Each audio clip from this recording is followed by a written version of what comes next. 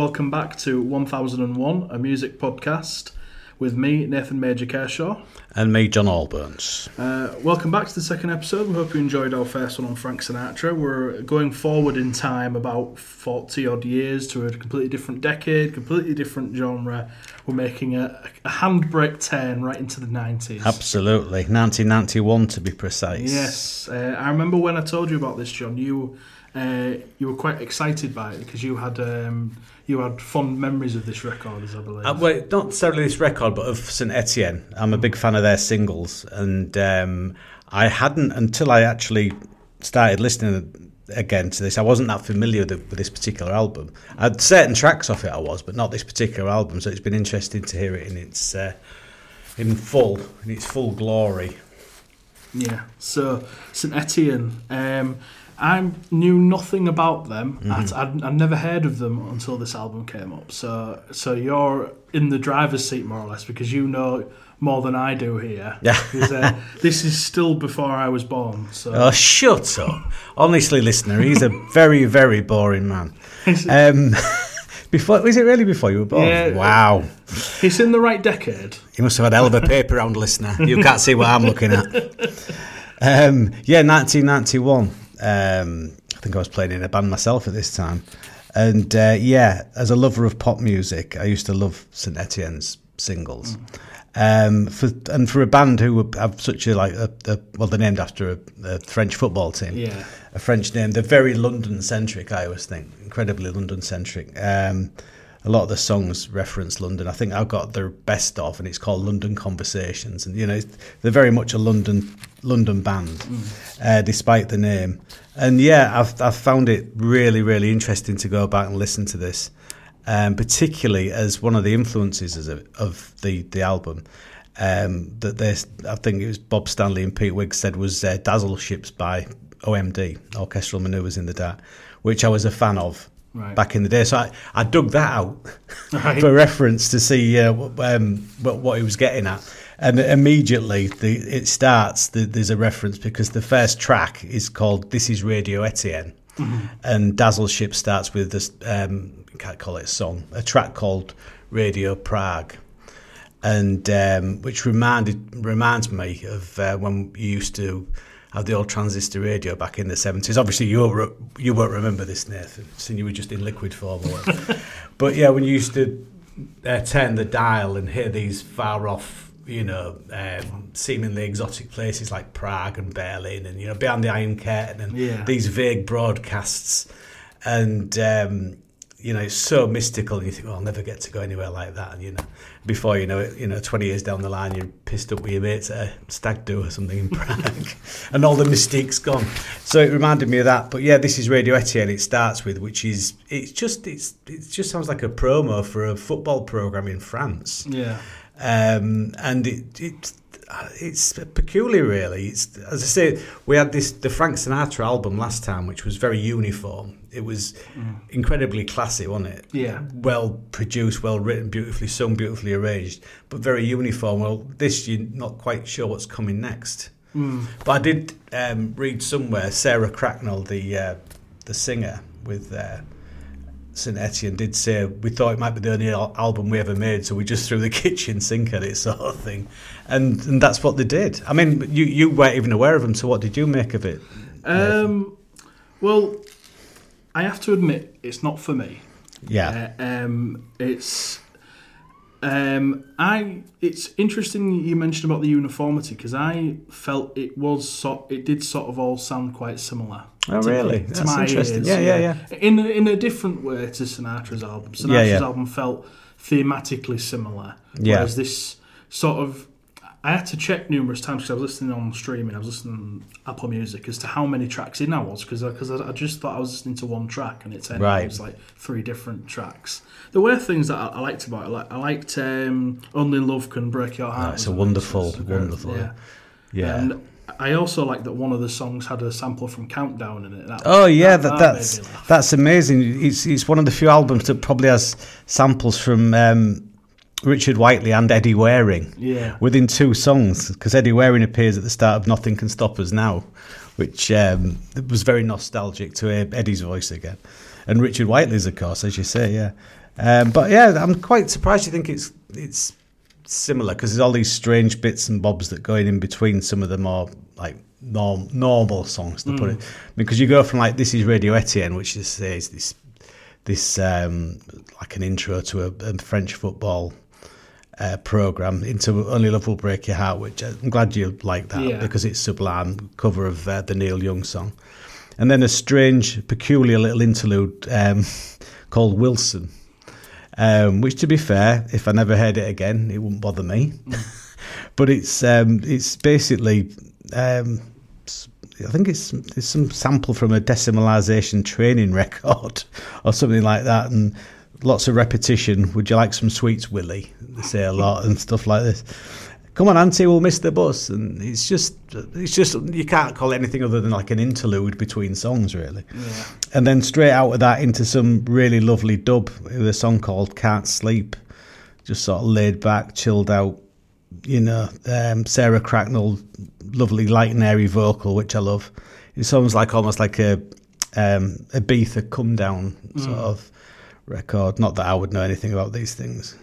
2 bottles of light ale and back to my B&B in Morecambe. That's more me. But yeah, it's the first 4 songs I think are, I say not even all songs, but unusual, and not exactly uniform like Frank. I wouldn't have said anyway.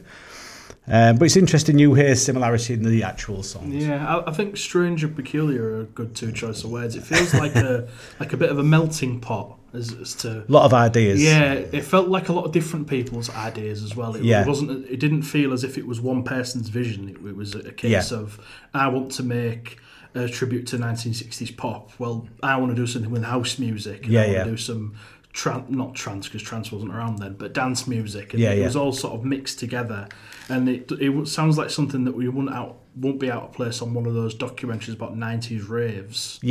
Absolutely. I mean, there's one track, Stone to Say the Least, which I could imagine going down incredibly well somewhere like the Hacienda in its heyday or something like that. It's got one of them like repetitive grooves and piano flourishes and sort of repeating sort of like bassline motifs going on. None the worse for it, but it's very typical. It sounds like one of these, big 12 inches from the time, big 12-inch records. And I mean, that's my kind of thing. I like that kind of thing. But yeah, as I say, it is. I mean, as you said, there are. You've heard some of the influences. Bob Stanley has written sort of many books about pop. And he was a big. I mean, he wrote a great book about the Bee Gees recently as well. He's a bit. He worships that kind of 60s, even 60s French pop like the Yeah Girls, Françoise Hardy and people like that, Sylvie Vartan. So yeah, and because I don't think they even regarded themselves as musicians, they're more like producers and samplers, and And so it's like what Sarah Cracknell said, they've just made what they thought might be their only album and just thrown a lot of influences at it. I did really like the female singer's voice on a couple of songs that she features on. I think there's a couple of different singers, isn't there? There is, yeah. Only Love Will Break Your Heart was actually sung by Moira Lambert because Sarah Cracknell wasn't a full-time member at this point. And I really liked both of their voices. I thought they were sort of ethereal, very... Absolutely, absolutely, and it fits in with the sort of like 60s pop, that sort of light and airy style. Particularly effective on all of them really, because I think it's very, very much to me. I was quite surprised it was released in September because it's very like a summer album. Yeah, if I'd have been listening to that album in '91, it would have reminded me of.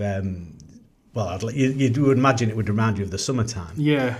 Even you listen to it and you think of sort of clubs in Ibiza, don't you? Like absolutely. I mean, there's a song called Spring, but to me, it's just, they should have called it summer. You could just imagine listening to it like with a large drink of something with the sun shining, And, there's a lovely upbeat song called Nothing Can Stop Us Now, which I was aware of before, but I've never felt so good. I've never felt so strong. Nothing can stop us now. Very life affirming, up stuff. So yeah, It was very, very interesting to me, the sort of mix and the interludes and everything. But by and large, it's my kind of thing, I'll be honest with you. But I'm with you on the light and airy voice. It's that sort of like, you know, balm to the ears.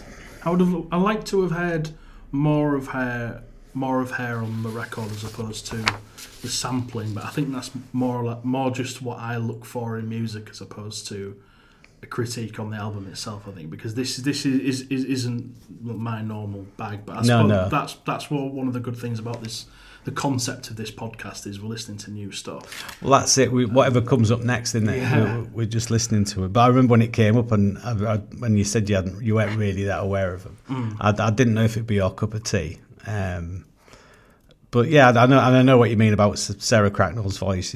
There's one where it seems really underused, but it's like sun coming through your window when it appears. Yeah, it's a song called, I think, Like the Swallow, and it's a mysterious sort of start to it, and it sort of builds and builds, and then the beat comes in, and there's some strange noises that wouldn't sound out of place on an early 70s Pink Floyd album. And then after about, I don't know, it seems like 4 or 5 minutes, she suddenly sings a verse, and then that's kind of the last you hear of her again. You know, it's used sparingly, had I said.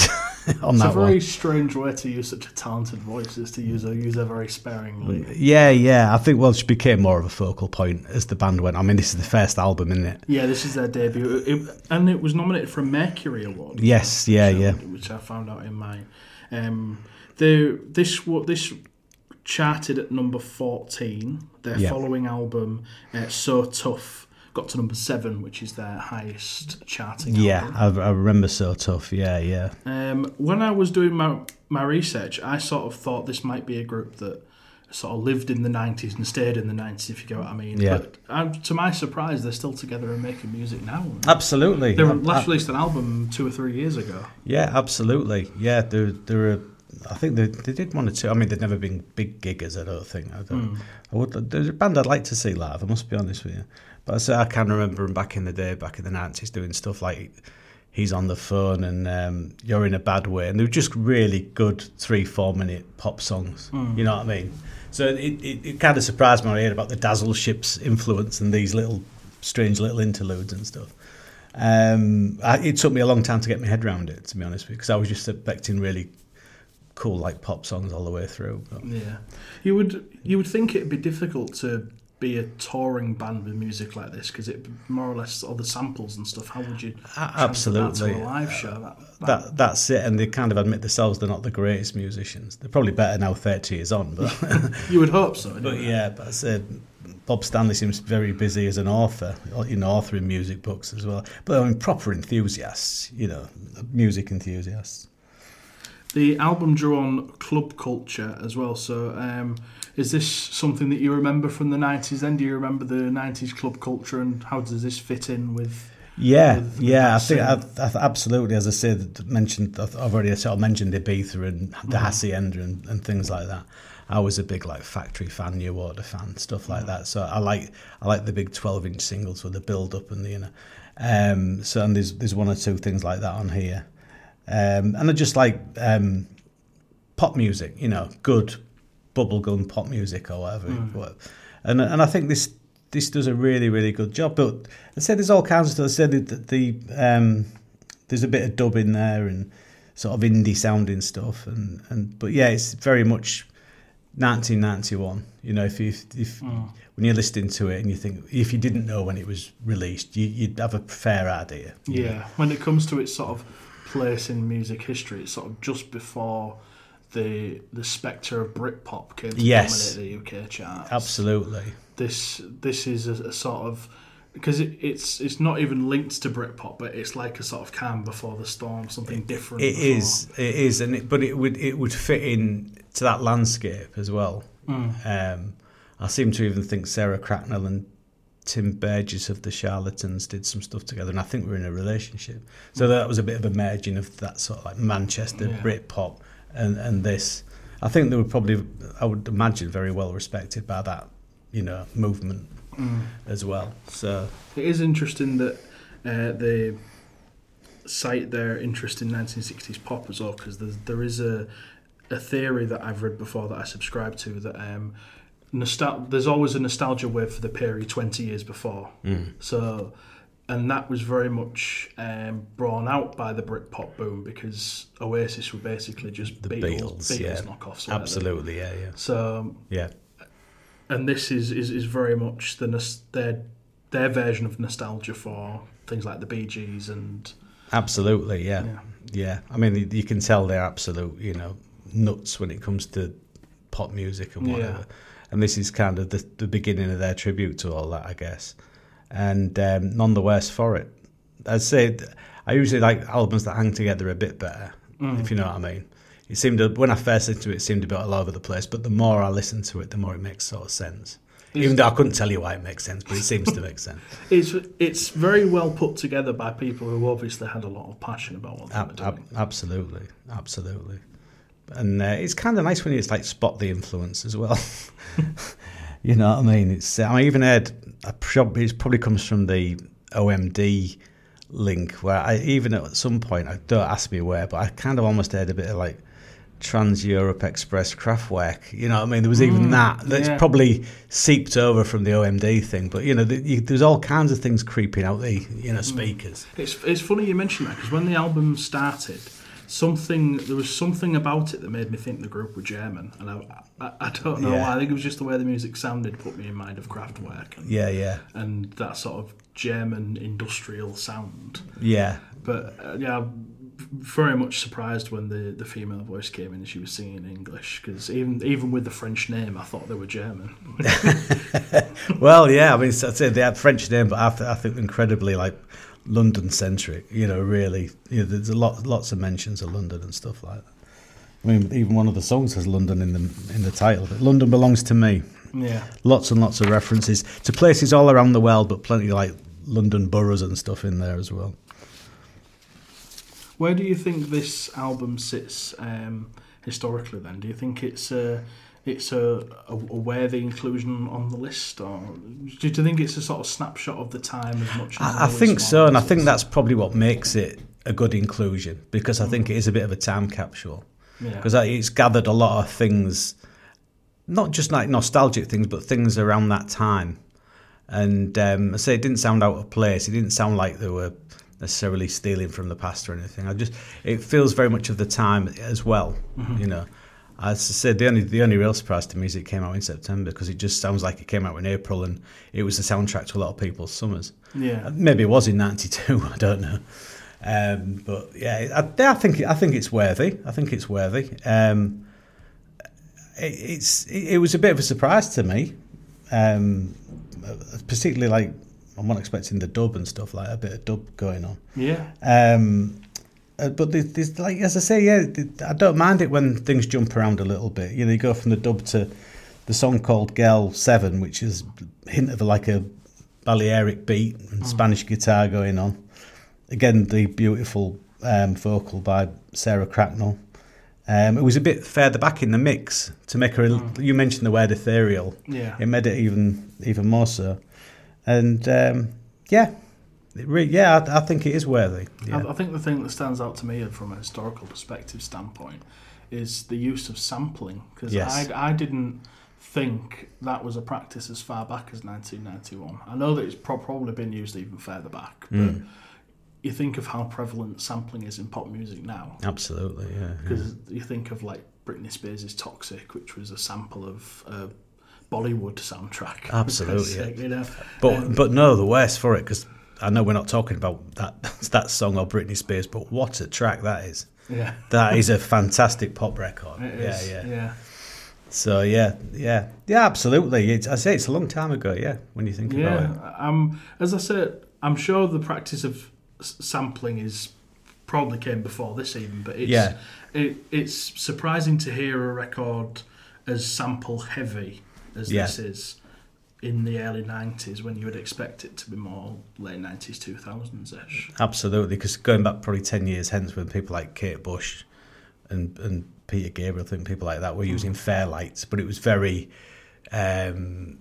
very early days of sampling on it. It was like smashed glass and stuff like that. Yeah. Whereas like they're nicking drum loops at this point and stuff like that, you know. And they're nicking like little voice snaps of, as we say, Countdown and Eddie Waring. Absolutely, yeah. There's another track as well which I have written down. Again, where I think they've nicked something from, what song was it? Oh, another little bit of trivia though. Nothing Can Stop Us. Kylie Minogue did a version of that as well. Yeah, I was reading that on Wikipedia. They did a re-release of it, didn't they? Yeah, and also there's another one of the peculiar tracks again. Etienne Is Going to Die. It's got like an African sort of beat in the background, and it's just dialogue from the film House of Games. So and it was used as a track.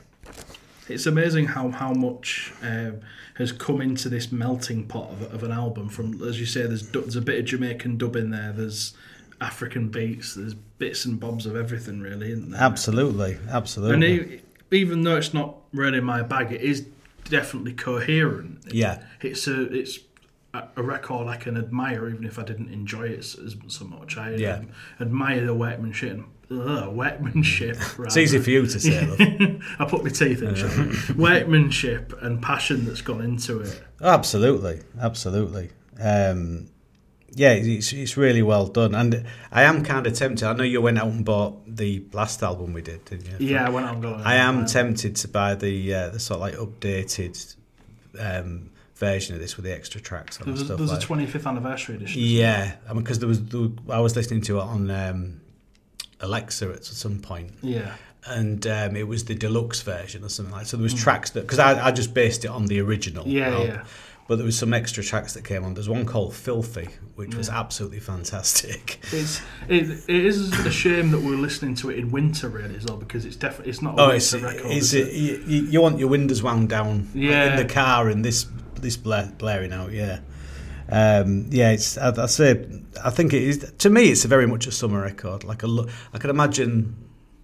Again, I don't know why, but very much a London record as well. Yeah. So. Well, speaking of London records, our next episode is also going to be on a London-based group. Absolutely. A very famously London-based group that I'm... Yes. It's a cracker, this next one. I'm really looking forward to digging into this. Our next episode is number 235 on the list, and it's Sticky Fingers by the Rolling Stones. Wow, that should be fun. Yeah, one of their all-time classic albums, I think it's fair to say. One of their most highly considered albums, and absolutely sort of almost timely in the way that they were back in the charts recently. Absolutely, with the Hackney Diamonds. Yeah. Which I still haven't listened to. I should really get around to. I've only heard this single. Is it Angry? Yeah. I shall look forward to that. I'm just hoping there'll be enough like trivia and stories about them to fill a bit of the time in. Oh yeah. But I think it's gonna have to be a double episode. Clean living guys. No trouble in their past. No skeletons in their closets. No. We're going to challenge each other to find the wildest road story of the Rolling Absolutely. Stones. That's hopefully true. Bring it to as far as we can verify. We'll try and keep it clean. Well, I don't suppose we can keep it clean. No, it might be tricky. So, again, it's another wild gear shift for the next episode. Yes. So, this series is already throwing up a fair few changes. So what are your last words on Foxbase Alpha? My last words on it. As I say, I thoroughly enjoyed it. I feel like I'm going to say that a lot because I do love my music. And when you listen to something like, you start to understand, where they're coming from, etc. But no, it is right up my street, this kind of thing. And I am almost certainly going to go out and buy the deluxe edition off the back of listening to this. Did it take you back to the early 90s then? Did it put you back in mind of those halcyon days? Absolutely. If I'd have maybe listened to this album, if I'd have purchased this album, which I'm amazed I didn't, because it's the kind of thing I probably would have done. I would find it incredibly nostalgic, for 1991. Probably too busy falling out of clubs and crawling out of bed with whoever you were whomsoever. Yeah. I'm not that kind of guy. How dare you? Told you, B&B in Morecambe. No Ibiza for this kid. Although I did go to the Halcyon Drama Springs. Halcyon days indeed. Right, so that about wraps. The last word from me is, I guess, as I said, I admire the record more than I enjoyed it. There were parts of it I enjoyed. The vocals were really nice. As I say, I think it does it a disservice listening to it this time of year. As we're recording this in January, and it's really not a January record. It's not grey and depressing. It's chilly. It's chilly, listener. It's brassic. Yes, as we say up north. It would probably be a lot better if it was in the summer and I had my windows open. Very well put together. Just not up my street because I'm one of the youngest old codgers you'll ever meet, I think. This is why I'm looking forward to the Rolling Stones so much. Did you notice they mentioned age again? I'm not that young. You know the Rolling Stones are quite old, don't you? Quite old. They're even older than me, Nathan. Yeah, that's one way to put it. Quite old. I mean, there was some people that were taking the mick out of the Rolling Stones for being old when I was born. It's true. I can't get no synatogen and stuff like that. They used to say, yeah. But yeah, without starting the next episode now, he's quite a frontman for 80 years old, isn't he? He really is. Yeah. I'll save it for the next episode. Yes, thanks for listening to this second episode. We'll be back in a month or so with some Rolling Stones for you. So with that, I'll say goodbye from me. And goodbye from me. And we'll see you next time. Thank you for listening to before I forget, the socials. I forgot this last time as well. We're on Twitter at 1001pod. We're on Facebook, 1001 A Music Podcast, and 1001 Album Pod at gmail.com if you want to send us your correspondence, some thoughts on the albums that we're listening to, anything you fancy. Get in touch, tell people you're listening, share it, and we'll talk to you next time. Bye-bye. Bye-bye.